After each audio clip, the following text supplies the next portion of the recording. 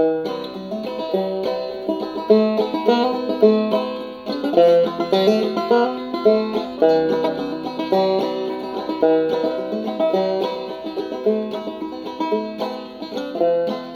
to Matthew's World of Wine and Drink, an educational podcast dedicated to teaching you all about the wines of the world, the different grape varieties, the different regions, and the history and culture of wine.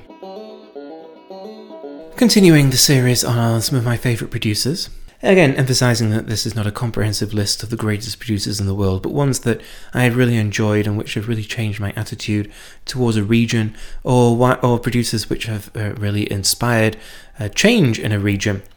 And for this episode, I'm going to focus on a producer which is very young and new, but one that's getting better and better, and which is really giving an indication of how a region is changing, and maybe a projection of how the region is going to develop.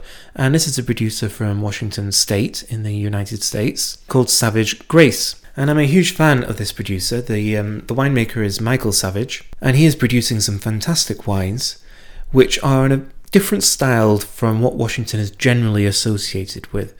So in the first episode of this series, I focused on Andrew Will, who makes absolutely fantastic wines. But these are more full-bodied and a cross between France and California, if you like, as the winemaker there, Chris Camardo, described it to me.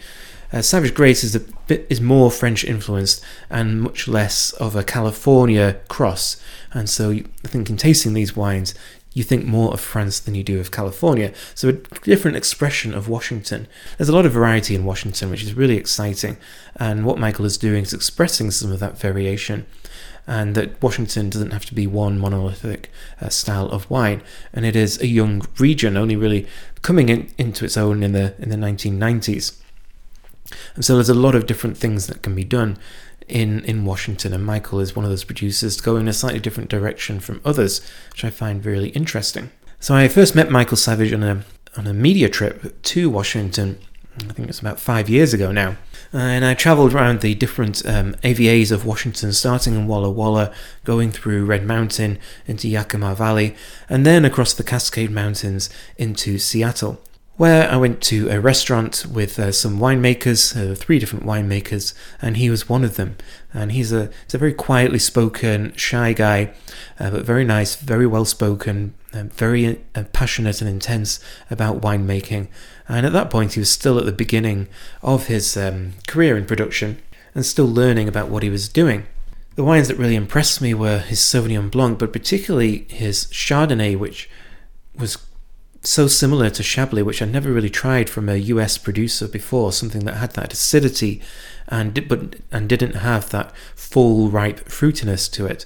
I was reluctant to compare New World wines to Burgundy because there's so many differences, and producers are quite loose in describing their wines as Burgundian, and Michael does not use that term, but there was a similarity to Chablis which was quite striking.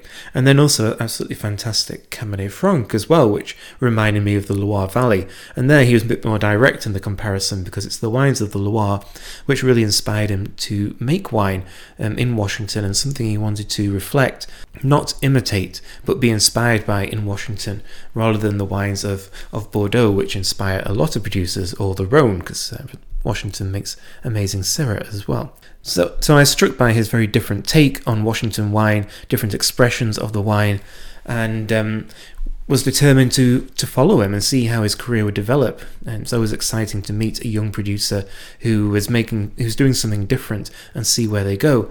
I went to Seattle again a couple of years after that and made a point of going to Woodinville and going to his tasting room and meeting him again. And at that point, Michael was making his wine in his tasting room at Woodinville. So it's a very small micro winery, if you like. And we actually got the chance to pitch the yeast into his Sauvignon Blanc, which was actually the last time that he used cultured yeast with his Sauvignon Blanc. So for all his other wines, it's native yeast, but he'd actually found Sauvignon Blanc very difficult grape variety to work with when relying on native yeast. So he's still using cultured yeast then, but I've met him since, and that was the last time he did that. And so a really absorbing, interactive encounter to kind of help him make the wine in a very small way. But the last time I saw him, I was in Washington about 18 months ago, and I went to his tasting room in Woodinville again. wanted to introduce a friend of mine to his wines, and just went there just to taste the wines. Didn't expect him to be there, but he was, and everything had changed in just 2.5 years since I'd seen him before then. He now owns a vineyard in Columbia Gorge, which is on the border between Washington and Oregon. And so he's not making wine in his tasting room anymore. He's making it at a winery in Columbia Gorge, which is really exciting and a huge development from that point of just making wine and see what he could do to actually being hands-on in the vineyard and in the winery and getting real control over what he's doing. And so it's been really exciting to see the development in his wines, and they are definitely getting better and better. So I've gone from being extremely impressed and excited by them to actually thinking that these are some of the best wines in Washington being made. And Columbia Gorge itself, I think, is the most exciting AVA in Washington. So it's not just Michael wines, and he makes wines from his own vineyard that he now owns, but he also makes wines from all over Washington as well. It's quite typical of Washington winemaking to access different sites because it is a large state and there's a lot of variation there, which is fun. It means he can make different styles, different grape varieties, and not just rely on his own vineyard. But Columbia Gorge itself is the most exciting AVA because all the wines I've tasted, not just from Michael, have been really consistently interesting, consistently stand out as different from the rest of Washington, and that's because it's a cool, wet climate. So it's just inland from Portland, and Portland is an extremely wet city, and I think Columbia Gorge receives over 2,000 millimeters of rain a year, and so extremely different from dry Washington state. So Columbia Valley is extremely dry, but also different from Willamette Valley. It's actually wetter than Willamette Valley, so a lot of rain coming in. And most of the varieties being planted there are white varieties.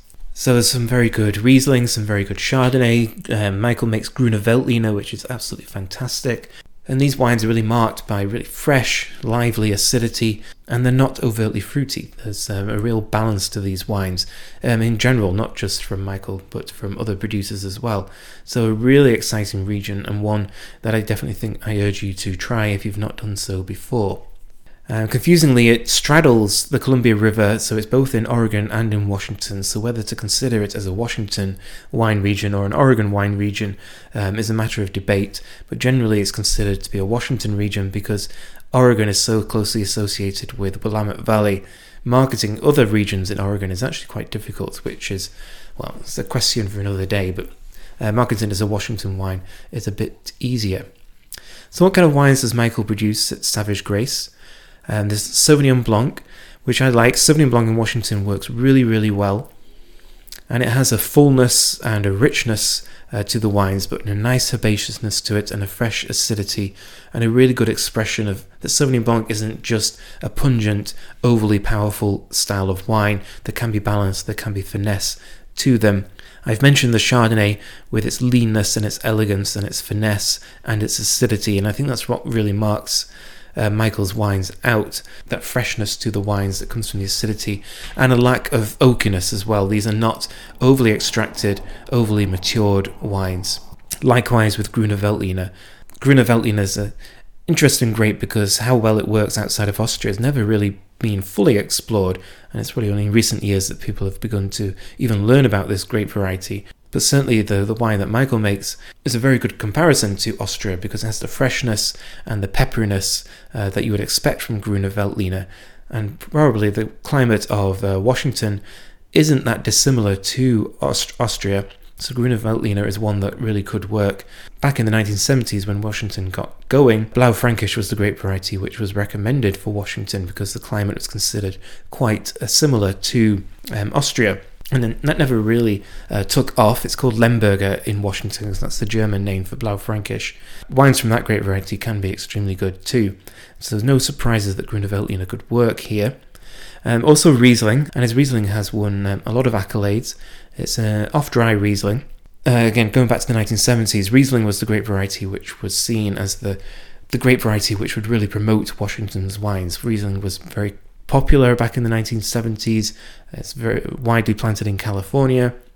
German wines were very popular in general. And Washington's white wine reputation was built on Riesling, and there are some very good Rieslings made in Washington, though I generally find them a little too full, a little too ripe. Washington producers are definitely working to find the best sites for grape varieties and getting more involved and more developed in their understanding of where grape varieties work best. And so I think the Riesling in Washington is probably going to get better and better, and Michael's is an example of that, because there is acidity to the wine, and I keep mentioning that with his wines, but that's something that really strikes me with them. But there's also some residual sugar, so a bit of fullness, combination of flavours and structure, which is a little bit different from an overly sweet wine which doesn't quite have the acidity. So it's all about the sense of place, sourcing the grapes from the cooler climate as you would in Germany, rather than trying to overemphasize the fruitiness and the ripeness of the grapes. And then there's the red wines. So he makes Cabernet Franc from a couple of different vineyards, and these wines are absolutely fantastic. I remember him telling me that he accidentally left one of his Cabernet Francs in the car for 2 weeks in the middle of summer, so it was really hot. So the wine in effect had been Maderized, exposed to heat, and he opened it just out of curiosity to see how bad it had become. And he actually quite liked it. He gave him an example of what his Cabernet Franc might taste like in 10 or 15 years, as the wine had been Maderized. And that gives you an example that these wines are potentially quite age-worthy, because even though he's a fairly new producer and doesn't have too much experience in how his wines age, there's definitely the potential there because of that structure. And Cabernet Franc is an example of how influenced he is by the Loire Valley, and gives an indication of the style of wine that he is making. Maybe a little bit fruitier than the Loire Valley and a little less herbaceous, but very similar in style and in quality. And then another example of how influence has been by the Loire Valley, and it's perhaps no coincidence that one of my favourite wine regions in the world is the Loire, and that I love Michael's wines, is his Caux. So Caux is the Loire name for Malbec, and he makes his Malbec very much in a style influenced by the Loire, rather than Cahors, where Malbec originates from, or from Argentina. So rather than a big, full, fruity style of Malbec, it's a much more restrained, more herbaceous, lighter-bodied, lower alcohol style of wine. It's perhaps the wine of his which I prefer the most. Also makes Cabernet Sauvignon, which almost sounds like a bit of a sellout to make Cabernet Sauvignon, because everyone makes it. His Cabernet Sauvignon is very, very different from what you would expect from Cabernet Sauvignon. Again, thinking that some Loire producers do make Cabernet Sauvignon, and it's in a very herbaceous, light-bodied style. Michael's a bit fuller than that, a bit richer, but nevertheless definitely a lot lighter and a lot less fruity than you'd expect from Cabernet Sauvignon. And all those different grape varieties that Michael is working with are quite typical of Washington. The Washington state is a very broad area where producers are still trying to figure out which grape varieties work best, and working with different varieties from different areas.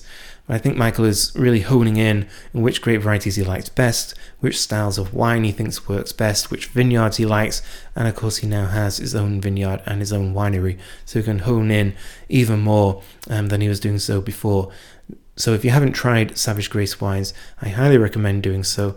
I'm not sure actually if they're available outside of the US, but they are available in California. I know that as well, obviously, as Washington, but very exciting wines, and a fun way to track a young producer and also where Washington is going.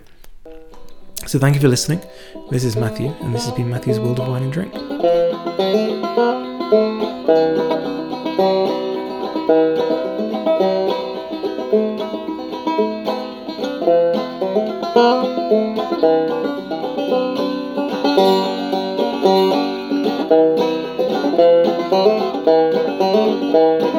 Thank you.